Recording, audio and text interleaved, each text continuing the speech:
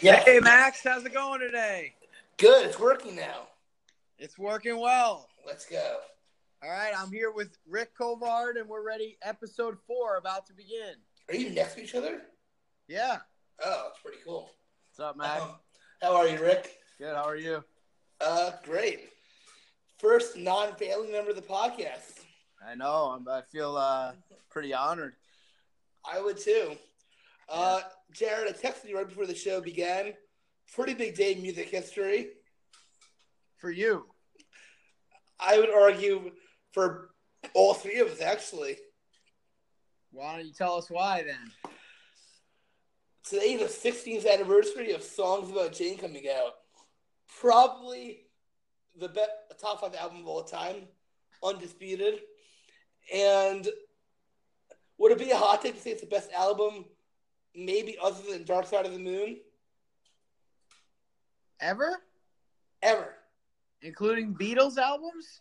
Including, all of them. The White Album, Revolver, Sgt. Pepper's Lonely Heart Club, all of those.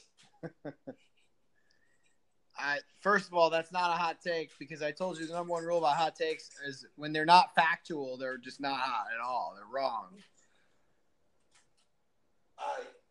Okay, fine, Jared.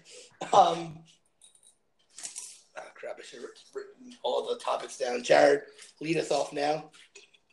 All right, well, our first topic that we're going to go over here in episode 4 has got to be the NHL Draft, which took place over the weekend, and a lot of different storylines for the draft. There's a couple trades, but not as many as what we thought there'd be. But New York Islanders, most people said they had a good draft. I did read one writer today that said they did not have a good draft, but I think the thing with the Islanders is that you got to remember is they had a good draft, and they were, one of the teams that everyone graded highly, but a lot of their players that they picked up in the draft not ready to play right away. This is more of a long-term future draft where maybe in 3-4 years it'll be good, but right now they're not going to see any of the services of these players right away. So why won't Kiefer Bellows and all these players be ready by? Kiefer Bellows was not taken this year. I know, but he's not in the. Jared, I know he wasn't taken this year. But when will they all? Oliver Wahlstrom, forgot the other dude, Dublo, I think Noah. I forgot his last name. Dobson. Kiefer Bellows. When will these guys all be ready by? Well, Kiefer Bellows, in my opinion, if they thought he was, he'd be ready this year to make the team. So we'll see if he makes the team. Wahlstrom is going to go play at Boston College, so he's probably going to be at least 2 years, maybe 3 before he's ready to go. So much. I don't know as much about Dobson, but I would think he's also going to be 2 years or so before he's ready at the minimum. Yeah, that's gonna suck. What would you give the Rangers graded for the draft?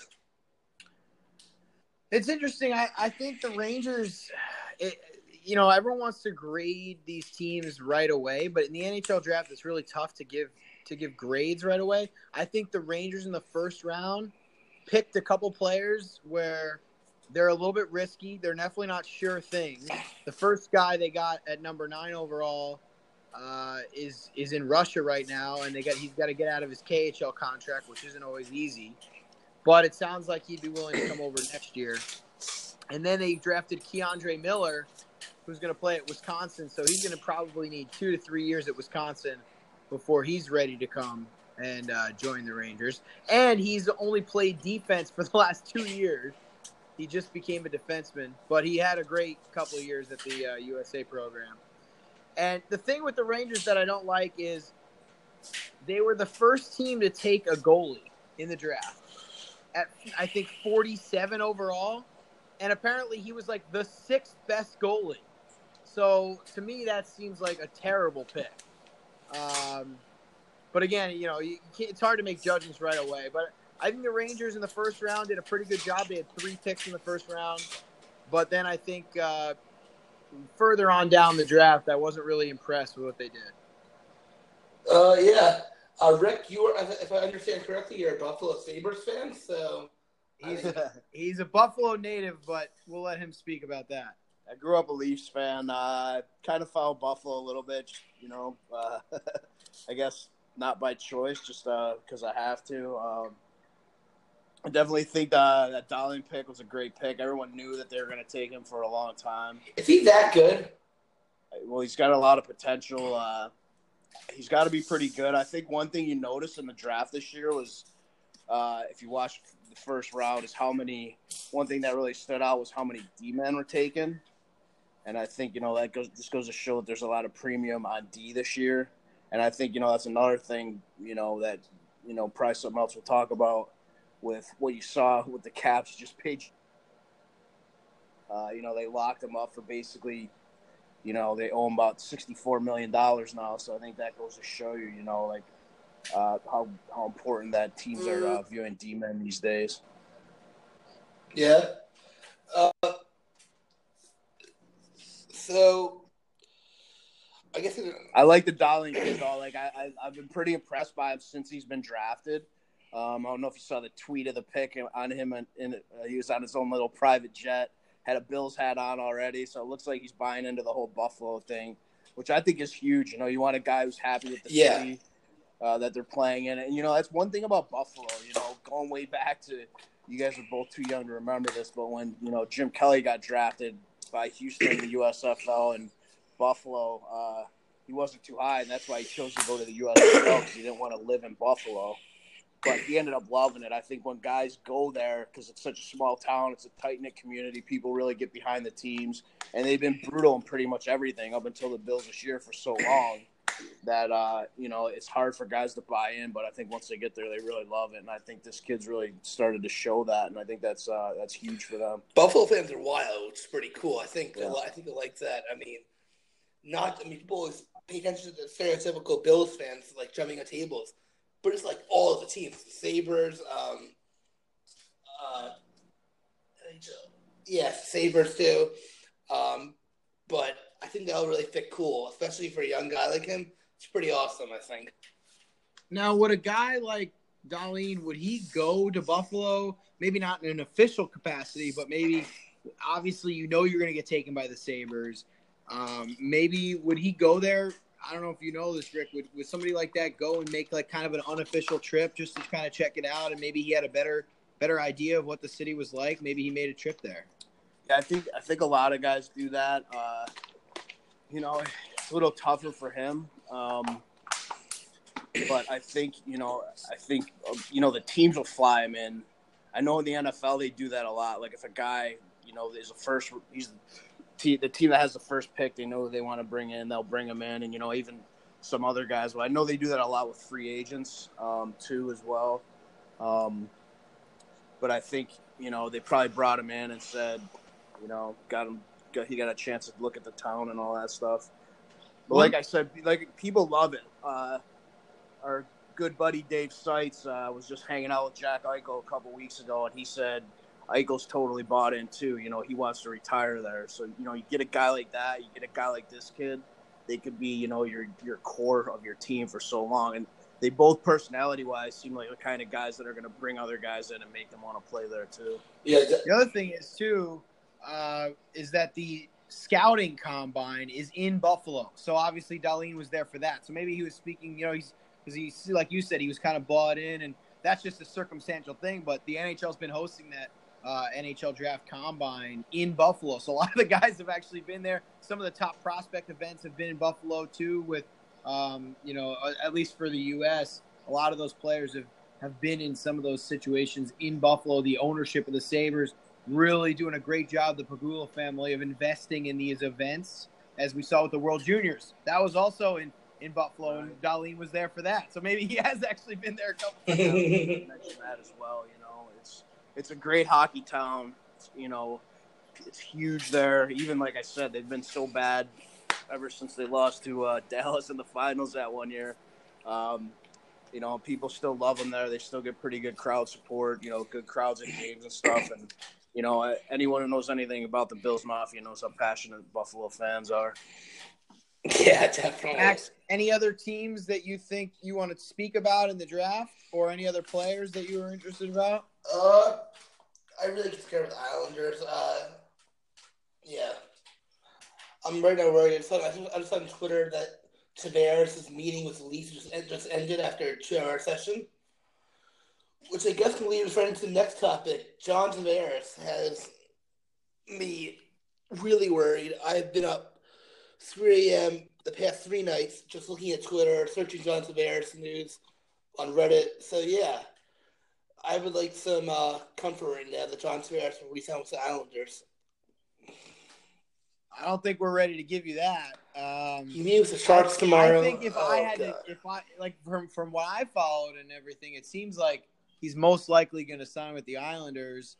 And I think obviously them having a good draft, and we'll talk about Barry Trotz in a second, but Lou Lamoriello righting the ship, would lead you to believe that he would want to sign there. But, I've also read that San Jose's got I've read about that proposal. A lot too. San Jose might be the biggest competition because some of these other teams, like with Toronto or, he's meeting with Tampa Bay, those teams, they have a lot of money tied up in some other players. But San Jose seems like they've got a little bit more money that they can give him, that if they give him a big contract, they won't be completely hamstrung. Like, obviously, if Tampa Bay gives him a big contract, they're not going to be able to sign anybody else. Like, that's their last piece. San Jose still has, what's his name, Evander Kane, right?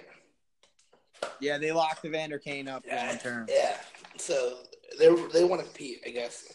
But I know from what I heard that the management in Toronto thought it'd be hard to make it work. They obviously wanted to bring him in because he's, probably the best guy out there this year. And he's from Toronto, too. And he's a Toronto guy. But I think they made it sound like, at least the few comments I heard, that it was going to be hard to make the money work for him to get him. Yep. So I would agree with you guys. I think it's probably most likely that he'll end up back in the island, but it's hard to say, I mean, it's – if he doesn't, I am so screwed. A lot of times these guys will just go visit other teams, too, to for power move to make it look like due diligence, try to get more money. But they don't want to take the hometown discount to come back and play. Have you guys seen all of these places in Long Island have been offering him free bagels for life, free chicken parm for life, all that stuff? No, I haven't seen that. Chicago's done it too. Like places like Declan's in Chicago have just announced they're going to offer him free pizza for life, which Chicago I'm not worried about. I'm really worried about San Jose though. And if he leaves, I don't think he's meeting with Chicago, right? I don't think so. But if he leaves, I don't think they're on the list. If he leaves, I am so screwed. Like for myself, it could be bad. But in good news for the Islanders, we got would it be fair to say, Jared, a top 5 coach in the NHL? Yeah, I think that's fair to say. I mean, he's 4th or 5th all time in wins. Yeah. And obviously knows what it takes to be successful, regardless of the playoffs. Regular season, he's had as much success as anybody over the past decade. So, no, it's a great head coach, especially compared to what you had before. I have a question now, a little back to Tavares. Do you think the Islanders don't make these great draft picks, and they don't get Trotz as coach, that Tavares will probably leave? Hard to say because now we're talking about alternate reality because they already made those draft picks. I do think that Lou. Oh yes, Lou was a big piece. Oh yes, he's been because the thing is, I got to tell you, if Garth Snow was running that draft, I don't think they do that well. Yeah, I mean Garth Snow's had 2. No, I wouldn't count Tavares as a hit because that was the number 1 pick and that was a clear one. So yeah, only good pick. I can really. I mean, probably just Matt Barzell and I guess maybe Josh Bailey, but. Josh Osei, I don't know what he's doing right now, Jared. I have honestly no clue what he's up to. I was expecting him to be in the NHL this past year. It's just pathetic right now with him.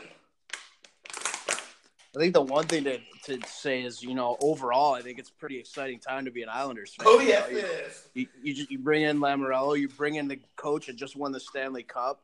You had 2 draft picks in the first round this year. And back to back. Yeah. So I think for whatever, who knows how it's going to pan out, but I think right now they have a lot to be, excited about. Whether Tavares comes back or not, obviously, it's better for them if he does. But, I think right now they can kind of pitch it as, we lost him, but all this other stuff is going on that's good for us right now. Absolutely. I think if he doesn't come back, you're going to see Lou just blow it up completely. That's not what I hear. Get rid of Jared. That's not what I want to hear, Jared. That cannot happen. Why not? That happened most of my life, Jared. The Islanders always sucked. They won 1 playoff series in my whole 20-year existence. Yeah, but look at what he did with the Maple Leafs. He got in there, he blew it up completely, started from scratch, and now look where they're at. So how long does it take if they blew it up? God forbid. How long will it take for them to be like the Maple Leafs? Well, 4 or 5 years. So it's going to be 25? It's a lot different now than it used to be. No, Jared, it's ridiculous. 10 years ago, it took 4 or 5, 6 years to build a team. Now I think you can do it a lot faster. But Max, if Tavares leaves, what would you like Lou to do then? Because then if he doesn't blow it up, you look like the New York Mets right now. Should have blown it up 3 years ago, didn't do it, and now they suck. Yeah, the Mets really suck. Yeah.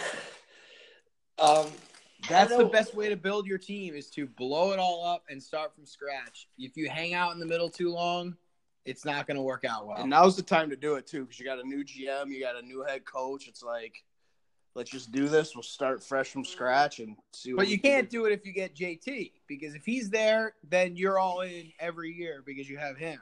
But if you don't have him, you got to find a new JT, and that's why you blow it up to get the number 1 pick. Yeah, I guess so. Tavares better resign.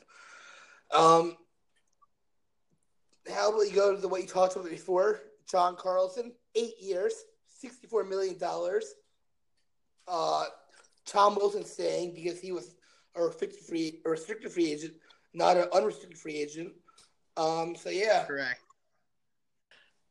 That's pretty good for the Capitals. It seems like they're going to be competing next year, even though they don't have shots. Yeah, I think let's get Rick's opinion on Rick's met Barry Trotz a few times. He seems to be one of those stand-up guys that gets along with everybody and is fun to be around. It'll probably be a little bit different in Washington when you're there next year, Rick, but obviously it's pretty cool to go out with a cup win. Yeah, Trotzy's like one of those stand-up guys. It's, sometimes in sports, it seems like you have to be a real prick to win, and he's one of those guys that's found a way to do it, being, just a great human, great guy. Every time I'm up in Washington for training camp or whatever, he's always, great with me. It's kind of a sad day for me to see him go, because I always look forward to seeing him every year. But, we'll see what happens. We'll see who they hire. Hopefully they hire someone, from within. Todd Reardon in all the circles, that I've heard, it seems to be the leading candidate. And there was even some talk last year that, Trotz might get fired and they might bring Reardon, promote him to head coach. But, I think honestly that was a great move by both the Capitals and Barry. Obviously, for him it was a huge increase in salary. I think they both got out of what they wanted to accomplish when they brought him in, which was winning a cup. And I think, on the Cap side, they see that window closing, even though, like you said, they're bringing back, a couple of the key pieces to what helped them win the championship. I think that window might be closing on some of those guys. Ovi's getting older. So I think, from their standpoint, they kind of see it that they're in rebuilding mode a little bit, maybe. So they figured, they didn't really see any sense in matching that money that New York was offering him. So I think it worked out well for both teams. You win a Stanley Cup. I think that's pretty satisfying, at least for couple years, you know. Yeah. You know, everyone thinks, you know, what have you done for me lately? So, you know, the fans aren't going to be happy if the Caps have a subpar year next year. But with all the roster moves, you know, they still got Holtby, who's another guy who's getting older, you know. But I think they're going to have a good year next year. You know, winning a cup is the hardest thing in pro sports to do probably. So, you know, we'll see what happens. But, you know, I think it worked out well for everybody overall. I know Ovechkin's getting old, but he's still an absolute monster. I'm looking at the stats right now. He put up 49 goals, had 87 points this year, most points since 2011. So I would say some of these guys are getting old, but I mean, how old is John Carlson right now? He is 28, I believe. Correct. And Tom Wilson? Tom Wilson's pretty young. I think he's still in his, late 20s. Yeah, I don't even think he's that old. I think he might be 25, 26 maybe. He's 24. He just turned 24. Yeah, he's the thing that's great for the Capitals is, you know, a lot of the guys that made that run were pretty young. Now they're going to have to jump up and give the team more. They're going to be counted on more, but there's a lot of players on that team. You know, we talk about Chandler Stevenson, you know, Christian Juice and Madison Bauer didn't get a ton of time, but he was up there during that run. Jacob Vrana was a rookie this year. I mean, there's a lot of guys who are on that team. Then obviously, then there's Kuznetsov, who's just hitting his prime right now. He could be one of the best players in the league over the next couple of years if he plays like he did. Vrana's 22. I think Vrana 24 just could be an amazing player too. I mean, I think, you know, this is kind of a stretch, but I think a few years down the road, you could have similar to a Crosby-Malkin situation with those two guys because they're both phenomenal talents. And getting back to what you were saying about Ovi, I think, you know, if you've watched the Caps for several years like I have and not just this year, I think what you really saw was him maturing and him willing to do the little things, you know, that Crosby's done for years and everybody's admired him for, you know, hitting, not just making the big hit, but making hits away from the play, just really blocking more shots. Yeah, blocking more shots. And when me and Jared were talking the other day about, you know, I think a big thing for him was getting married. You know, I think that really kind of settled him down a little bit off the ice. And, you know, he definitely is a lot more mature this year than I would say he's even been over the last year or 2 years. Yeah, looking at the age of all of these players right now, they're all like 22 to 25, except for Ovechkin, who's 33, Nicholas Backstrom, who just turned 30. So they're like still only 30, Backstrom? Yeah. He's been in the league for so many years. He's been in the league for 11 years since he was 19. Yeah, you know, those guys are great role players now, but I think you definitely are looking at, you know, 4 or 5 years before they're going to could be the core of a really solid team, you know. That's pretty crazy, yeah. Lars Eller's Lars Eller's 29. I thought he was older than 29. So, yeah, that's pretty crazy. I thought they were actually all much older than that. Thing is now, Braden Holtby, it's going to be a big year for him because the thing is, last couple of years, the Capitals have had the luxury of having Grubauer, and he's played more and more games during the regular season to try to keep Holtby fresh. But now that Grubauer has been traded to Colorado, the Caps don't really have that heir apparent. Phoenix Copley is a young goalie, still you could say a little bit of a prospect, but I don't think he's ready to shoulder the same kind of load that Philip Grubauer has really shouldered. And Holtby's going to have to play a lot of games in the regular season next year. It's going to be an interesting thing to see what the Caps do because Holtby's getting older. If they want to make it another long run in the playoffs, they can't have him play, 70 regular season games. He's got to be more in that 55, 60 range. You want to hear a fun fact, Jared? Yeah. Holtby played for the Stingrays. We know that. Yeah, I know. You just heard from me, but okay. I think, now that Grubauer's gone, though, you have room to bring in. Obviously, I don't think someone has his potential in his future.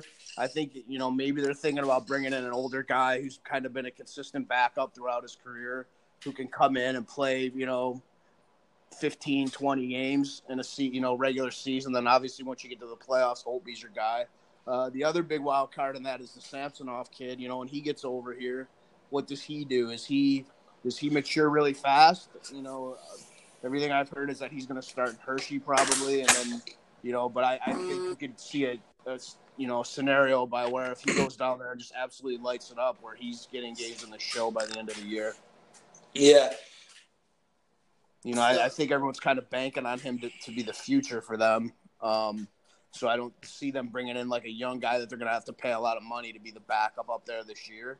They have Phoenix Copley, who's, serviceable. He definitely has, a good amount of NHL games and, has done fairly well in the ones that he's played. He had an up and down year this year in Hershey. Didn't have a great team in front of him, but, I think he's a guy that, still could develop into an everyday NHL player. Yeah, definitely. I guess the next topic now will be the NBA draft recap. Ooh. All right, you gotta lead the way on that. All right. The Knicks picked Kevin Knox, the 8th pick out of Kentucky. A safe pick, definitely. Now, the pick of Michael Porter Jr. going 14th is a risky pick. It's definitely, for the Nuggets, a risky pick. The problem is, if he's developed before this college basketball season, he's projected to be a number 2, number 1 pick. Now, the back issue is definitely a big issue, but if he becomes really good, that's going to bite the Knicks in the ass really bad, along with 13 other teams. But the Knicks will never win, I notice right now. With James Dolan as owner, the Knicks are... Rick, do you watch basketball at all? Yeah, I'm not a huge NBA guy, to be honest with you. But I agree with what you're saying with, any guy coming in that's injured in the NBA, it's always a huge, huge concern. Yeah. Look at Derrick Rose. The guy was... Oh, my God. He was going to be the next Jordan, and he's just been a basket case ever since he's been in the league. And I think a lot of that, I'm a hockey guy, so I'm used to dealing with tough guys. Like, I question his toughness a little bit. And I feel like, obviously there's some injuries that he couldn't have played through that he's had in his career. But I think he's the perfect example of, damaged goods, man. There's something about him. I think, especially, and obviously the NBA isn't as physically demanding as the NHL, but you're still talking 82 games a year. These guys, they play a ton of games, and it's hard. It's hard once you come in injured. Can you go from being injured to playing 16 games in 3 weeks? Yeah, it's tough. Now, this guy Michael Porter Jr. Right when Jeff had an amazing quote about himself. He compared himself to right now. I'm a mix of Giannis Antetokounmpo, one of the best NBA players right now, Kevin Durant, one of the top 10 players right now, and a future Hall of Famer, and also a little bit of Tracy McGrady, an NBA Hall of Famer. I love how cocky he is like that, to say, "Oh yeah, I'm like all of those, but more aggressive than Kevin Durant, and I'm better at scoring than Tracy McGrady." I just love that because that's a big cold take over there, Jared. Well, if anyone says they're like Tracy McGrady, they're your new favorite player because you love Tracy McGrady. Me? Yeah, you love Tracy McGrady. No, I love Tim Duncan, dude. Tim Duncan and Yao Ming. But I know you love those guys, but you also love Tracy McGrady. I actually think he was kind of overrated. The only time he's really good was on the Orlando Magic. But you really know me well, Jared. The big number 1 pick up, the big surprise actually, the Mavericks and Hawks are changing picks. Luka Doncic, a big Friends fan actually, and for Trae Young. Trae Young is probably one of the best, if not the best college basketball player this year. He is at Steph Curry range. He led the league. He led college basketball in points. He seems very immature, though. I completely agree with you over here. And people are touting him for the next Steph Curry, which I get it. He shoots deep threes, but Steph Curry does a lot of other great things on the court. He's the leader of the team. He also, people pay attention to scoring, but he averages about 7 to 8 assists per game. And college basketball is completely different from the NBA too, which I think we can both agree on. And Steph Curry, not to mention, has like the highest free throw percentage in the history of the NBA, which is another huge thing. And what will be the future three-pointer record in like 5 or 6 years? Probably less than that. But yeah, I mean, so what do you think about that trade? Like, do you think the Mavericks got the better of the deal? Oh yeah, absolutely. Because they got to pick lower, and then they got what they wanted anyway. Completely, actually. I think he would have worked his magic. I think Doncic would fit great there, especially with the obviously other big foreign player on that team, Dirk Nowitzki, who I think would be a great mentor to him. Give us a synopsis of how do you think his game is going to be? Like, what kind of player is he going to be for the Mavericks? More of a. Do you remember watching Ricky Rubio or no? Yeah, but he wasn't very good. He was not very good.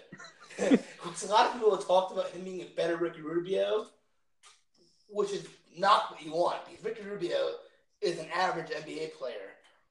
But I think he'll be actually pretty good. People are saying because he played in Europe. He played in the best A, the best EuroLeague, and B, the best team in Real Madrid, the basketball team they actually have. So I think he'll be really good. My Wi-Fi has stopped working, so now I can't check anything, which kind of sucks. That's always. The Knicks are right now with Kevin Knox. I think me and you, Jared, can both accept the Knicks will never win with James Dolan as owner.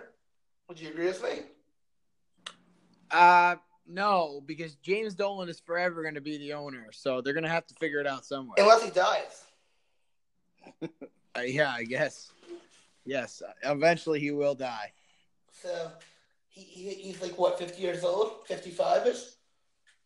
Average, yeah, I guess. Average of maybe like 25 more years left in his life. So it can't be that bad.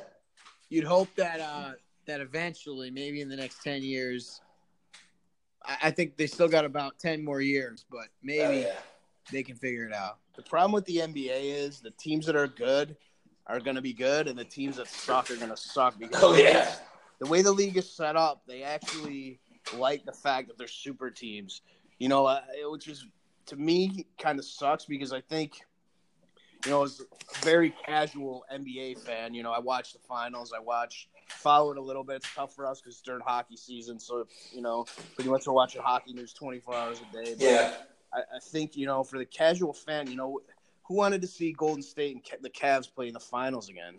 Nobody, except for the only reason people were excited about it was because everybody hates LeBron, and he was playing Golden State, who everyone thought was going to win. So everybody was excited just so they could hate on LeBron because they knew he was going to fail. But I think other than that, it's like I would say going into the season, there's probably maybe 4 or 5 teams that have a chance of making the finals, at absolute most, and it may be 3, Yeah. I think everyone thought, Cleveland had a good chance and Boston had a good chance. Houston, and Golden State. Yeah. But only 4 teams right now that you think have a good chance. People are saying Toronto, but LeBron absolutely owns Toronto at this point. And, it's just they have a salary cap technically, but it's not strict enough with, you can pretty much hire whoever you want as long as you're willing to pay the taxes and the fines. You can bring in whatever guys you want, and so all these guys are just saying let's all go to this team or that's why I would love. I don't know where this is at anymore, but I know that LeBron was talking about going to Philadelphia, who is a young talent who could be a good team. They could kind of upset the balance in the East a little bit, especially if they had him. Jared does not want it to happen. We've talked about this on the podcast previously. Oh, really? I don't like Philly, and I hope LeBron does not go to Philly. Well, then you'll just have another reason not to like him. Yeah. I just, just to go on a little tangent here about LeBron, I understand why people don't like him, but I think as someone who grew up watching Jordan play, I think you have to put him in the conversation now that I think he could possibly be as good or better than Jordan. Yeah, definitely. I'm not saying that he is, and I hate comparing, apples and oranges like that. I hate when everyone tries to figure out this guy's the best, this guy's the best. But I don't think you can definitively say he's not Jordan. And, I think he at least deserves to be in the conversation, though. Yeah. I think if LeBron really wants to prove himself, he should go to the Knicks. He's not going to the Knicks. We're not even entertaining that topic. You want to play as Kristaps Porzingis and he was coming off an ACL injury, and Kevin Knox. Hey, you could probably get him to the finals. That's how good he is. yeah. That's like. Oh, I think if LeBron had Kyrie Irving, me, you, and Jared, we'd probably be in the finals. That's how good the fucking guy is. I've heard about him going to Boston. Dude, and Kyrie Irving would be so pissed about that because Kyrie Irving left to get away from LeBron to become the star. And before he got injured this year, first off, he wasn't injured. I think Boston would have won, made it to the NBA Finals. Probably would have lost to the Warriors, but Kyrie Irving does not want LeBron in Boston. I think the three options right now, most likely if I had to pick would be Cleveland, Philly, and then Houston. I don't see LA because LA looks like a word I cannot say on here. I could see him going to LA just because I think that would really stoke the rivalry with Golden State.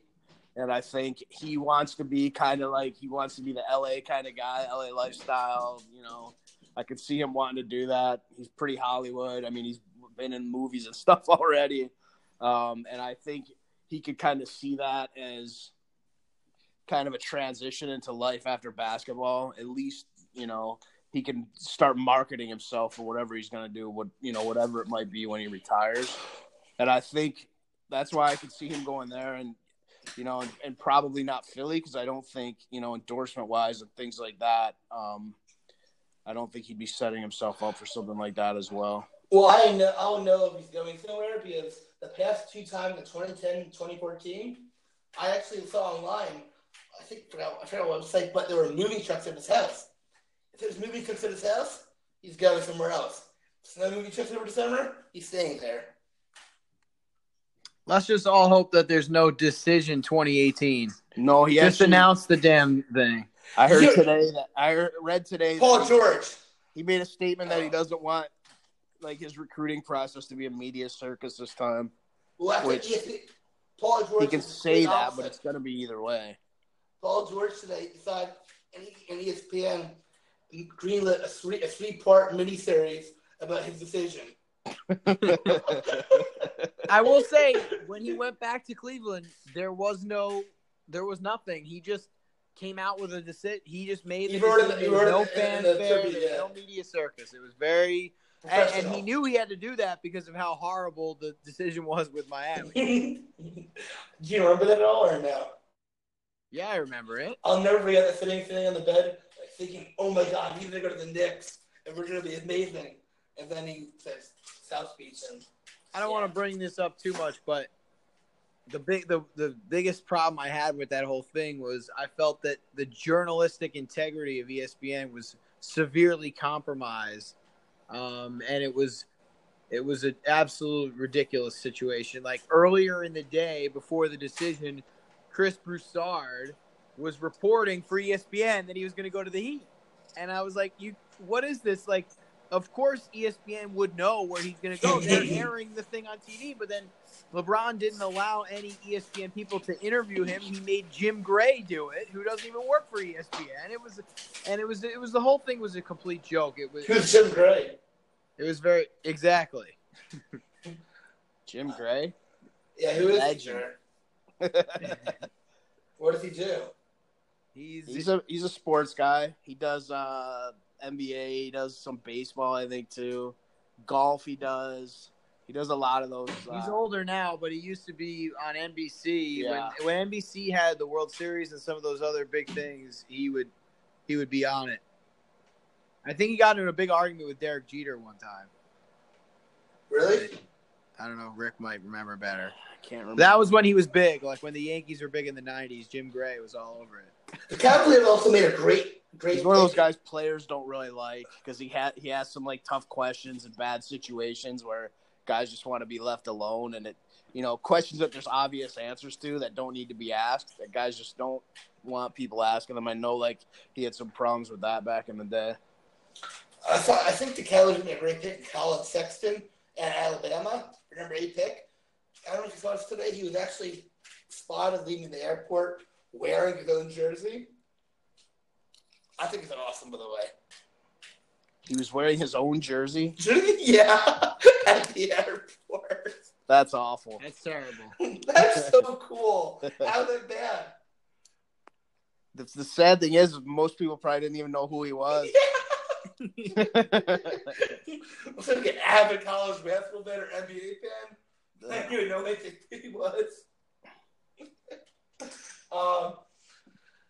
Actually, totally got stumped by the number 1 pick was DeAndre Ayton at a Phoenix. I see projections of him being a Shaq-like player. Now, Rick, I don't know if you heard what I think about Shaq. I think he's actually extremely overrated. Which is a terrible take by you. Well, no, I think if I was just as big as Shaq, I could be better, just as good, or if not better than him at basketball. Well, that's the argument everyone always makes about Wilt Chamberlain, is that he was just so big back in the day, and that's why he dominated the way he did. I can see that argument a little bit with Shaq, but I think Shaq, for his size, was extremely athletic. Like, the things he could do at that size were just amazing. He probably could have been a little bit better of a free throw shooter. But he's another guy, too, that always seemed to have that other guy that he needed, whether it was Penny Hardaway when he was in Orlando or Kobe. And I think, Dwayne Wade. Yeah, Dwayne Wade. So I think a lot of those things probably helped him out. And a big man's only a big man unless he has someone that's giving him the ball, and has a little bit of creativity that can kind of, take advantage of his assets, because he's not beating anyone up for sure, and he's not making sick backdoor cuts. He's just getting down there, posting up, and then, landing in or dunking it most of the time. Yeah, I kind of want to go. Who's the other? Wilt Chamberlain. Yeah. I guess it's a fair point. I think I'm just as good as Shaq, though. Next topic is the World Cup recap. Rick, I understand that you actually watch soccer, unlike Jared. I do. And it's been a pretty wild World Cup this year so far. It seems like anything can happen. I'm a big Ronaldo fan, so him blowing that PK today really hurts. Because He makes a PK, then right now they're the 1 seed, and instead of facing Uruguay, they're facing Russia, and Spain's facing Uruguay. And first of all, that Spain PK, that Spain penalty, he was offsides. Yep. And once again, Spain is like, what's the team that gets all the calls and has everything go their way? I feel like the Yankees would be a good comparison. Maybe the Patriots. Yeah, Spain's the Patriots of soccer. That's who they are. And I'm just so sick of Spain right now. I honestly hope they get knocked out by Russia. And I hate Russia. Yeah. I hate to say this, but I think Ronaldo's kind of matchup between Portugal and Uruguay should be good because they have two of the Ronaldo's the best right now. But Uruguay has a top 10 footballer in the world right now in Luis Suarez. Jared, do you know who Luis Suarez is? I've heard of the name before. He bit players before. He's the guy that bites players. That's you should know him. I think it's been extremely entertaining. England, Harry Kane's been great, but England's faced like two really easy teams. People are jumping aboard the England train. They faced Tunisia and Panama. I mean, people are acting like they just beat Spain and Argentina. Argentina, we'll get to it in a second. But Rick, if you want to give me your opinion on this, I love it. Yeah, I mean, like I said, I think it's been really interesting to watch. I think the one thing I've noticed is that it seems like some of the groups are lopsided. Yeah. It seems like, some groups have hardly any teams in them that are not very good. I think I can't remember what group it was, and I was looking, and I couldn't believe that all four of the teams that were in it. But yeah, it's been exciting. It always is. It's a huge event. Yeah, it was pretty wild today. I kind of sucked that the Portugal and Spain games were on at the same time, and then both were giving up like right at the exact time. moment. And that Iran guy, but I felt so bad for him. How close he came to getting that goal. That would be crazy to hit that. Yeah, I felt kind of bad for Tunisia. I mean Morocco. I'm sorry. That was that was a heartbreaker that they gave up that late one. Yeah, Morocco actually fell for Italy this past week, so I wouldn't let them in Morocco. I think Russia finally got their ass, which is good. It's kind of there's super steroids over there that they lost that bad. And I think the big topic I want to talk about right now, Argentina and Messi. Messi especially have choked. I know, okay, we'll say Argentina did not have that great of a team around it, but Messi, I mean, I think the really big moment was right after Ronaldo had an amazing game against Spain. The next day, Argentina, I believe, played, I forgot who, but Messi completely messed up the PK, didn't get it, and he's had 11 opportunities to score this whole tournament. He's been absent every single one of them. Yeah, I mean, it's hard. It's hard for a striker because if his team's playing like shit and they're not getting him the ball, I mean, there's not much he can do, Yeah, and those guys, you just don't, he might as well not even be out there. And Messi and Ronaldo, I feel like people don't realize this. They're two totally different type of players. Messi hates being in the spotlight as much. He wants to be a team player. Ronaldo, meanwhile, just to quote what he does in the morning, he wakes up and admires himself in the mirror and thinks he's that great. Oh, yeah. That's amazing. And look, his dedication and determination at 33 years old is unbelievable. But this dude wakes up in the mirror, looks at himself in the mirror, and just talks about how great he is, which is awesome to me. He embraces the spotlight. He embraces the challenge. Meanwhile, I think Messi wants to make it sort of like the whole team thing. Yeah, the one thing that I've really noticed about Ronaldo this World Cup is he's probably the biggest crybaby in international soccer. Every single time, he's almost like LeBron out there. He's just always in the ref's face every time there's a call. As a Ronaldo fan, I can fully admit that. Yeah, he is definitely a crybaby. It's gotten really annoying to watch at this point. I've kind of, been rooting against them just for that reason. Because it's like he's scoring goals and crying, and that's about it. I mean, I've watched a couple plays where the ball's been right about at midfield. The other team has it. Their D are passing it around, and he's making like no attempt to not just defend or actually make a tackle or a play, but not even get into a passing lane. He's just standing there doing absolutely nothing. I don't know if you saw this today, but I forgot the guy who scored for Portugal's name, but right after he scored, Ronaldo stood there like he scored the goal. Yeah. And then finally, like 2 seconds later, he rejoined the guy, and he hugged him. But it looks so stupid. Of Ronaldo right in the net, just celebrating like as if he's like. You ever see Terrell Owens stand on the star? It reminds me of that. Except he didn't score. We see that happen actually in our league a lot, where guys will pretend like they tipped it in even though they didn't. That's great. Makes it confusing on the broadcasters. Were there actually? Tough sometimes, and you don't have a lot of instant replays either, so you got to figure it out quickly. But Max, just to give you another reason why, it's really hard for me to get into soccer. The World Cup's on. and I'm trying to get more into it. I was trying to watch some of the matches, and then, somebody says, "Hey, do you want to go see a soccer game?" I'm like, you know what? Yeah. See this thing live, let's go to a game. Like, let's do it. So, our local team here in the USL, the Charleston Battery, they had a game against Pittsburgh this weekend. And how was it? Rick and I went to the game, and, I don't know, Rick, you might want to describe it, but there wasn't much going on. Yeah, it was pretty sad. One, there was hardly any crowd there.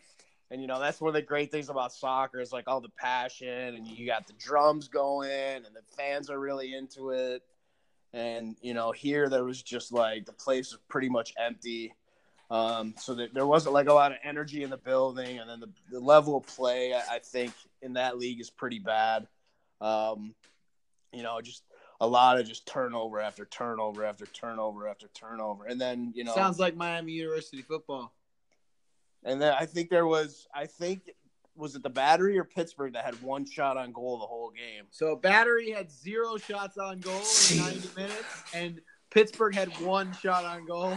Final score 0-0. I screwed up when I should have probably, when I was in Israel, got to Europe and saw a soccer game, but I didn't. When I was, I want to say 11 or 12, I went to MLS game. And, like, I've kind of into soccer, playing the video game. This really got me into it. The Red Bulls, like, MLS sucks compared to all the Europe soccer. I mean, it's like comparing. Never mind, I won't say it. But I remember seeing Thierry Henry. Do you know who he is, Jared? Yeah, Thierry Henry. Wow, pretty impressive. You know who he is. Yeah, he actually won the World Cup with France in 1998. He was an amazing player. And I never forget him scoring and pointing towards me, which I kind of felt actually now I had to watch the game. So, yeah, it's hard to get into. Rick, when did you get into it? I've been into it. I played soccer like all through college. Wow. Well, not all through college, but I played in college a little bit. And I just grew up with it. I grew up in Rochester, a huge soccer town. We started going back in the day. Back in the old NASL, back when there were the Cosmos and we had the Rochester Lancers in Rochester, and the late 70s, early 80s, soccer was actually kind of a big deal before it died out. It had a few good years back then. Even Pele played for the Cosmos for a while, and it was big back then. So I've kind of always been into it. When I stopped playing, I got out of it a little bit. I'd be lying if I said I followed it real closely these days. I've been watching it a little bit more. Whenever Euro comes up every 4 years, or the World Cup comes up, I get into it. A reasonable amount. But I actually interned with the Battery when I was in school, and it's amazing to me how far it's fallen since then, because back then it was awesome. They used to pack the place, and the good energy. They had just moved to a new stadium that they play, the one that they play in now, but they had just moved there, so it was kind of fresh and new. And one of my highlight of that internship for sure was I got to meet Carlos Valderrama, because it was an Open Cup game, and the team, I think it was Tampa that he was playing for at the time. This was, the fledgling years of MLS, like the first 10 years of it. I think he was the first big guy that signed in MLS. And he was towards the end of his career, which has kind of been the recipe for these guys, right? They bring these huge stars over that are just, can't really keep up in the Premier Division, or, in La Liga or those kind of leagues. So they come over here and they play one or two more years, make some money, and kind of build some excitement for the team. But he was the coolest guy I ever met. I don't know if you saw this, but he stayed there. He probably signed 2,000 autographs, because he was going to stay till everybody that wanted his autograph was done, and just stood there. And then he came up to the pub, and we were having beers. It was a really good time. I don't know if you see this right now. Wayne Rooney is close to something GC United is. Yeah, what did I just hear about Wayne Rooney today? I heard they're gonna let him out of his contract, even though he has a year left. If he wants to play somewhere else, they're just gonna let him go. He's still fairly young. He's 32. Yeah. Jared, this is actually pretty big because in the past, I want to say 6 months now, the MLS, this is a big star too. The MLS being obviously the biggest star, Jared, I don't know if you heard of him, Zlatan Ibrahimovic, is a huge get for the U.S. soccer. I think Rick could agree with me. Have you watched the stuff I told you to watch about him, Jared, or no? Yeah. Pretty cool guy. Pretty arrogant, cocky, but amazing guy. My favorite quote from him, Rick, I don't know if you ever saw this when he left PSG. I came here a king, I left a legend. Who said that? Zlatan. Oh, yeah. I think U.S. soccer will be on the rise. The problem is, I think it's already on the rise. I would make the argument that it's probably as big as the NHL right now, MLS. Really? On the national, I think just because it's, the NHL in a lot of respects is regional. I think if you have a team where you live, it's big to you, but there's a lot of, especially in the South, which, as you know, where Jared and I are, I think, like we have a following, and I think our fans follow the NHL just because they're our fans and they're hockey people. But if I went on the streets of Charleston and asked 100 people who won the Stanley Cup just randomly, probably 10 could tell me who won it. But if you ask the same 100 people who won the MLS Cup, how many would tell you they knew who won it? I would agree it's probably similar, but I think the one thing that the MLS has is they have way better TV deal. Unfortunately, ESPN is kind of, they're not only are they quote unquote a news outlet, but I think they're also a huge promoter of sports because I think, the average sports fan, that's their Bible and that's where they get most of their sports stuff from. And I think since MLS is on there, I think people, it's in their face all the time. They're watching SportsCenter and they always promote their stuff first. So yeah. MLS is always big news on there, when it comes to hockey, since they don't cover it. Why doesn't ESPN cover hockey? Why don't they have games? I always wondered that. Like, aside from the fact that they barely cover it, except for when Barry Melrose on, like, the NHL Stanley Cup Finals, which got pissing me off. I like him, but I watched first round this year, and they didn't cover it at all on SportsCenter, except for Scott Van Pelt for a little bit. Scott Van Pelt straight, but during the after Scott Van Pelt, they covered it to the end of the show for about maybe 4 minutes. Yeah. Like, that really pissing me off. Can somebody explain to me why NHL games aren't on ESPN? Just NBC? They probably just didn't, all that stuff happens with bids. So, like, the networks will bid however much they're going to pay for what they're going to broadcast. And obviously the ESPN just didn't see the value in it.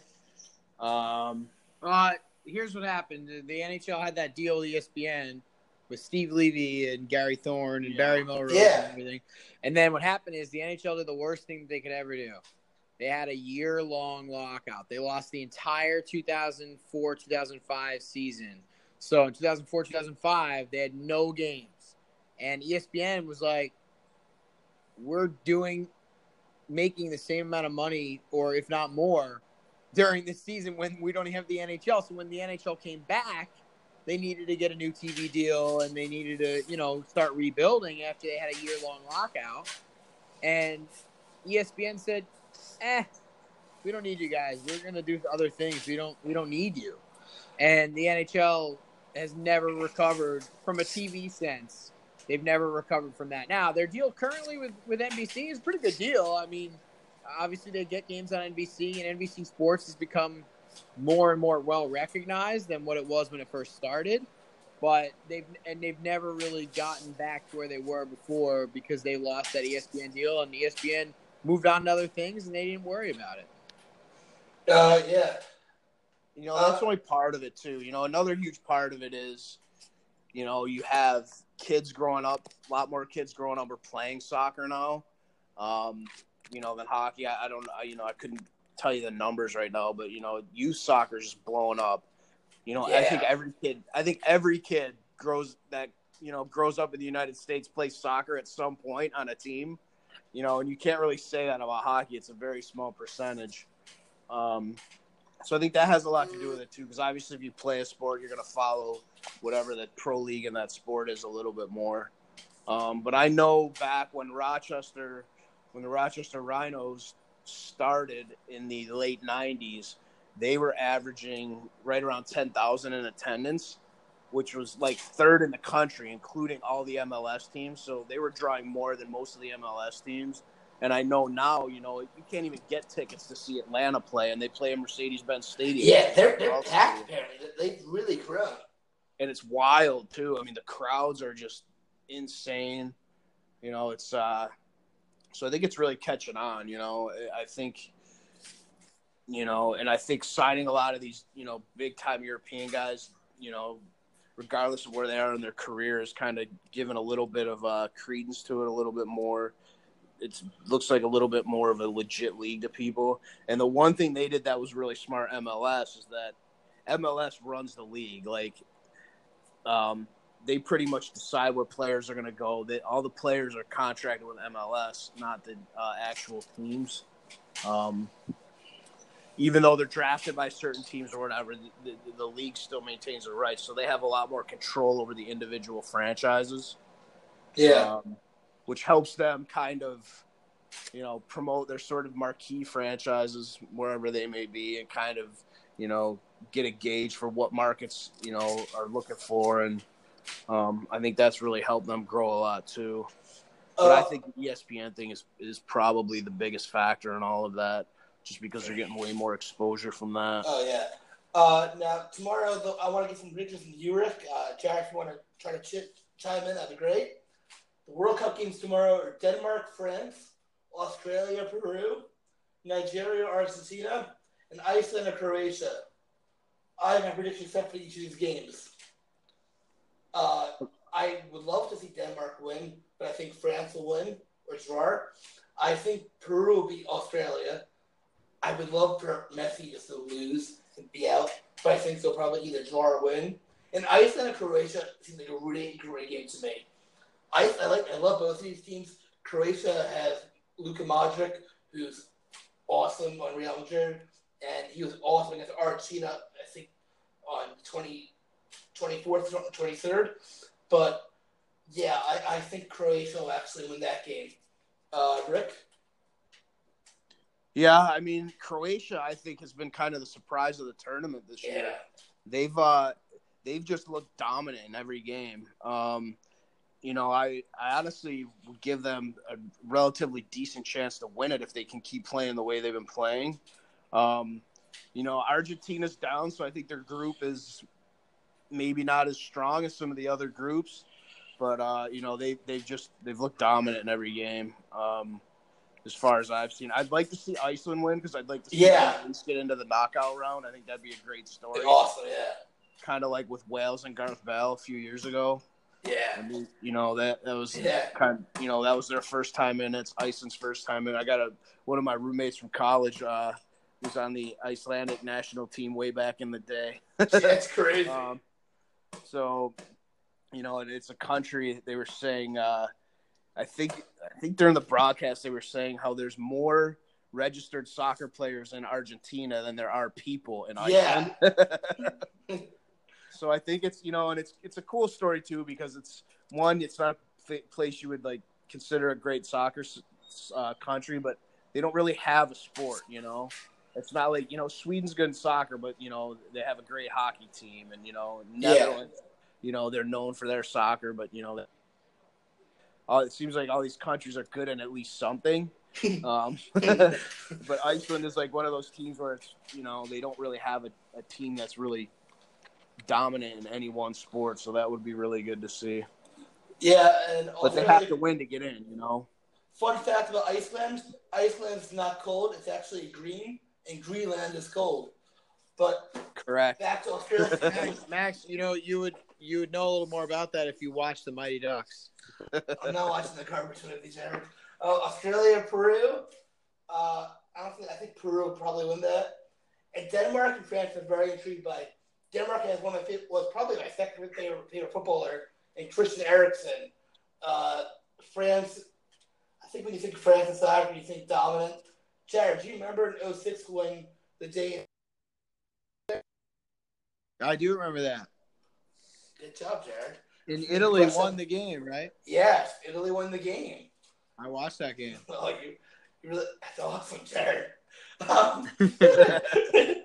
My prediction, though, for who's going to win this, I would so love to see Portugal win this, but I don't think they will. Rick, what about you? You'd love to see Portugal win the whole thing? I'd love to see them win the whole thing. I do not think they will. I actually think, and all the teams that will, I think Brazil will. Yeah, I don't know. I'm kind of on the fence about Brazil, to be honest with you, because I feel like they've been really good at points in games, but I feel like they've been really bad. I haven't seen them put in like a real dominant performance for 90 minutes yet.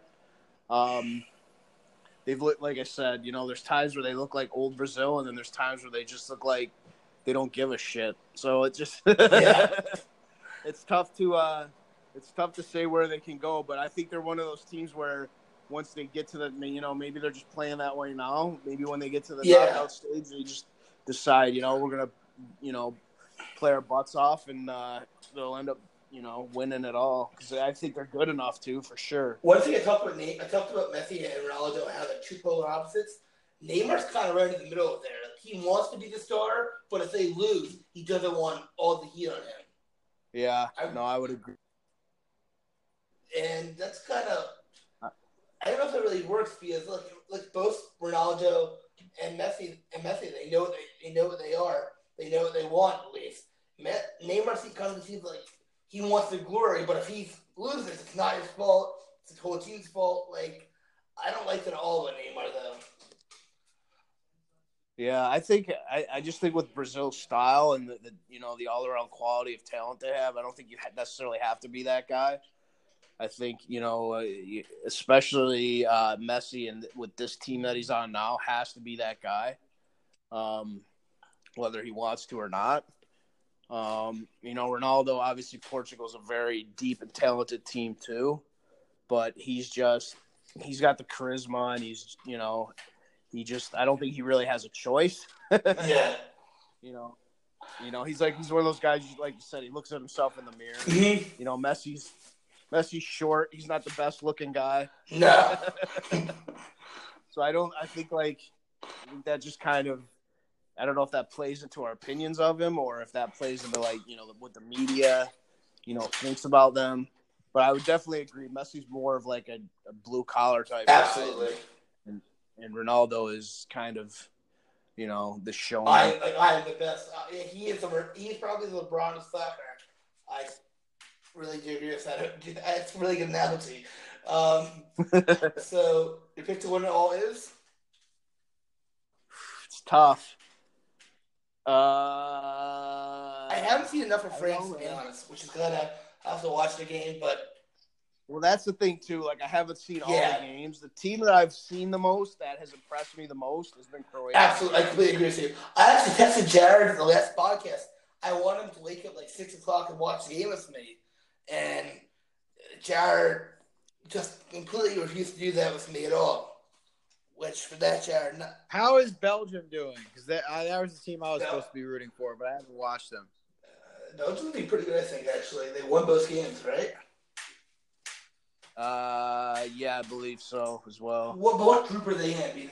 They played Panama. They're in with England, Tunisia, and Panama. That group is such BS. And I can say that, Jared, by the way. That group has... What group? The Belgian group? The Belgian group is the only good team they have in it is England. Panama, Tunisia? Yeah. Yeah, I expect you to win those games, Belgium. Well, so has England played Belgium yet? No, that game's on Thursday. Oh, so that's going to be an epic game. June 28th, which is on Thursday at 2 p.m. So that should be a good game. All right, so I will watch that game because I'll tell you right now, I'm not working that day. Awesome. I have off. I took off. I will watch that game. I will be at home. I will watch. A little bit of movie. Kelly might yell at me. You might have to tell Kelly that I said I would do that because she's probably going to be asking me to do other things around the house, but I'm going to tell her I'm You watching. guys have a dog yet? You guys No. have a dog. Actually, Oh, here's the group, Max. That is total garbage. Japan, Senegal, Colombia, Poland. Crap. Well, Isn't Poland supposed to be decent? They were supposed to be decent. They haven't won. Yeah. Robert. All right, Japan is the team that everyone's excited about. Yeah. And I will say this: Japan has a lot of guys that are, they have a lot of premier players that play in the top leagues in Europe. They do. But it just, it's just one of those teams where obviously they're not a huge historical powerhouse, but I could see them making a little bit of a run. But those other three, you put those four teams together, I'm surprised they didn't somehow work out a way for it to be like Russia, Senegal, Colombia. Yeah. I do want to go a little bit of movie news. This week, I actually decided to be an idiot, and I watched the movie Hostel at 2 a.m. That was a bad idea. Jared, that's probably the second scariest movie I've ever seen since The Strangers. Rick, if you ever seen that movie, terrified the crap out of me. That was a really bad idea with me, Jared. And this is one of those, Rick, I don't know if you haven't known me long enough, but a lot of times I make these really dumb decisions where it ends up affecting me in the long run. And that's definitely affecting me in the long run because I already just checked in for Israel today. It's looking like I'm going to stay at a hospital. I do not want to do this now. Uh-oh. That's going to be a problem now. I could have told you it was a bad decision. Yeah, I haven't seen that movie, but I heard it's pretty. Have you ever seen The Strangers or no? No, I've never. That movie screwed me up big time. Because I watched that movie. First of all, I watched the movie when I was 10. Snuck down to my office, the office downstairs, and watched it 1 in the morning. And that movie's way different than any other horror movie I've ever seen because it was just completely weird and mess, and there was no happy ending in that movie. They just died. Yeah. It was. None of those movies are happy endings. They're supposed to be scary. And even the Friday 13th movies, somebody survives and the killer dies in that movie. But the movie just I remember that movie. I brought up a butter knife to my room to protect myself. And I woke up the next morning. I thought I brought up one. I brought 2 butter knives and a fork to protect myself at that time. And I slept with the lights on and door completely shut, all the blinds shut. I'll never forget that. Jared, another little thing on the movies I want to talk about is, are you a big Tarantino fan, Rick? What's that? Are you a big Tarantino fan? Yeah. Well, they announced the cast for his next movie it's called Once Upon a Time in Hollywood. It's about the Charles Manson murders. The cast for this movie is insane. Al Pacino, DiCaprio, Brad Pitt, Margot Robbie, Dakota Fanning, Luke Perry, Emile Hirsch, Tim Ross, Michael Madsen, Burt Reynolds, Kurt Russell, James Marsden, Damian Lewis. Looks like it's going to be an insane movie. I'm really pumped for that movie. But, yeah, that should be really good. Are you going to put it out on some weird film? Like the Hateful Eight movie and the 35 movie? Yeah. I don't know. That movie is weird to me. Probably my least favorite movie of all his movies. I've been told that I should bring up the fact that you know way too much about certain people. Like Brock Osweiler? Like where and when movies were filmed. What do you mean? I know. What do you mean? I know where they were filmed, Jared. Like you know all of this information that you don't even really need to know. I kind of think I do. What if somebody asked me about this, in the future, and I should be prepared to know this, right? What if you're in the army in Israel and they ask you where and when Tarantino filmed his 7th movie? I don't know that, Jared. To be honest, it's always said too much information on people after we're talking about Brock Osweiler, but okay. All right, what's your final take for the podcast? It's kind of a question take. I don't know, Dashboard Confessional just dropped off. Same as Michelle Branch. Hey, Rick and I are going to see Dashboard Confessional awesome. in 2 weeks. Actually, you know what? I'm actually pretty pissed right now. So yesterday I went to the graduation party for our cousin, and I asked him, and you met Ethan, Rick, and I go to Ethan, I go, hey, have you ever listened to any of Michelle Branch's stuff? And he walked away from me, didn't answer me, and then we're all eating together. I'm like, dude, I really like Dashboard Confessional, and he goes, oh, you ever heard of the Beatles? Like, dude, shut up. I'm trying to help you, but I'm like, yeah. I got kind of pissed about that, and I thought, Jared, you could talk to Ethan about that. Get the lineup for this show. It's Little John, Dashboard, and Sam Hunt. Who's Sam Hunt? Oh my! It's gonna be sick. Yes. I thought you liked country music. I've kind of realized it's garbage. I'll be honest. Wait a minute. Last year you came here and you were trying to tell me that country music was good. Ryan and like a lot of stereotypical country artists like Dirk Bentley. So you like the country that's not really country? Yeah, pretty much. Except for Johnny Cash. Isn't that what Sam Hunt is? Yeah, kind of. You probably like that guy. Yeah, you probably would like him if you like those guys. Little John from Dashboard Confessional concert. Yeah, it's kind of weird. Yeah. It was supposed to be in Myrtle Beach, but they changed it, like their venue fell through, so they're having it here. That's pretty awesome. Where in Charleston?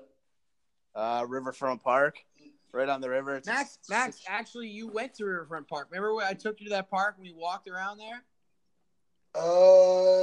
Remember right on the water, and we were like walking down that path, and there was like they have that. It was right near the Naval Yard, and they have all the Navy. Oh, now I got it. Yeah. That's where the concert is. That's pretty cool. I'm looking at all the stuff right now. They just announced that I'm looking at all the stuff. First of all, Ben Simmons just won Rookie of the Year. That's BS. Don Mitchell deserves that. Dwayne Casey is Coach of the Year. And apparently Tavares in the meeting with San Jose tomorrow. So I'll be up all night. That's great. At 8 a.m. tomorrow, so I know for a fact I will be up all night now, searching Twitter and Reddit. That should be really bad. 8 a.m. Eastern or Pacific? Oh, shit. Well, because it could be 11 a.m. Eastern, 8 a.m. Pacific. Well, if it's in San Jose. Yeah. Then either way, I'm just going to stay it the whole night, like thinking it will be on at like 5 a.m. It'll be on at like 8 a.m. over here. You know, it'll be 5 a.m. over there, and I'll still be up. That's a really bad idea on me. Jared, a little bit of problem. How are we going to do this podcast when I'm in Israel? We have not discussed this. We will discuss this not during the podcast. It's a pretty good idea. Oh, Rick, pick an opening song for the podcast, by the way. Oh, yeah? Yeah. Let's do, that's a good question. Well, by the time, if you're listening to this, you'll have heard it already, so don't worry too much about it. Yeah. All right, that's it for episode 4. We may have episode 5. We may not if Max goes to Israel. But if Max is still in the U.S. next week, stay tuned for episode 5. I know you would play like that and be like, I think I might be actually doing this, which would be really bad. At the airport, I'll like promote the podcast maybe. Like, have you heard of it? Right. Have you heard of the MG podcast? Who? I'll ask people at the airport in Newark, have you heard about the MG podcast? That's what you should be listening to when you're waiting for your flight.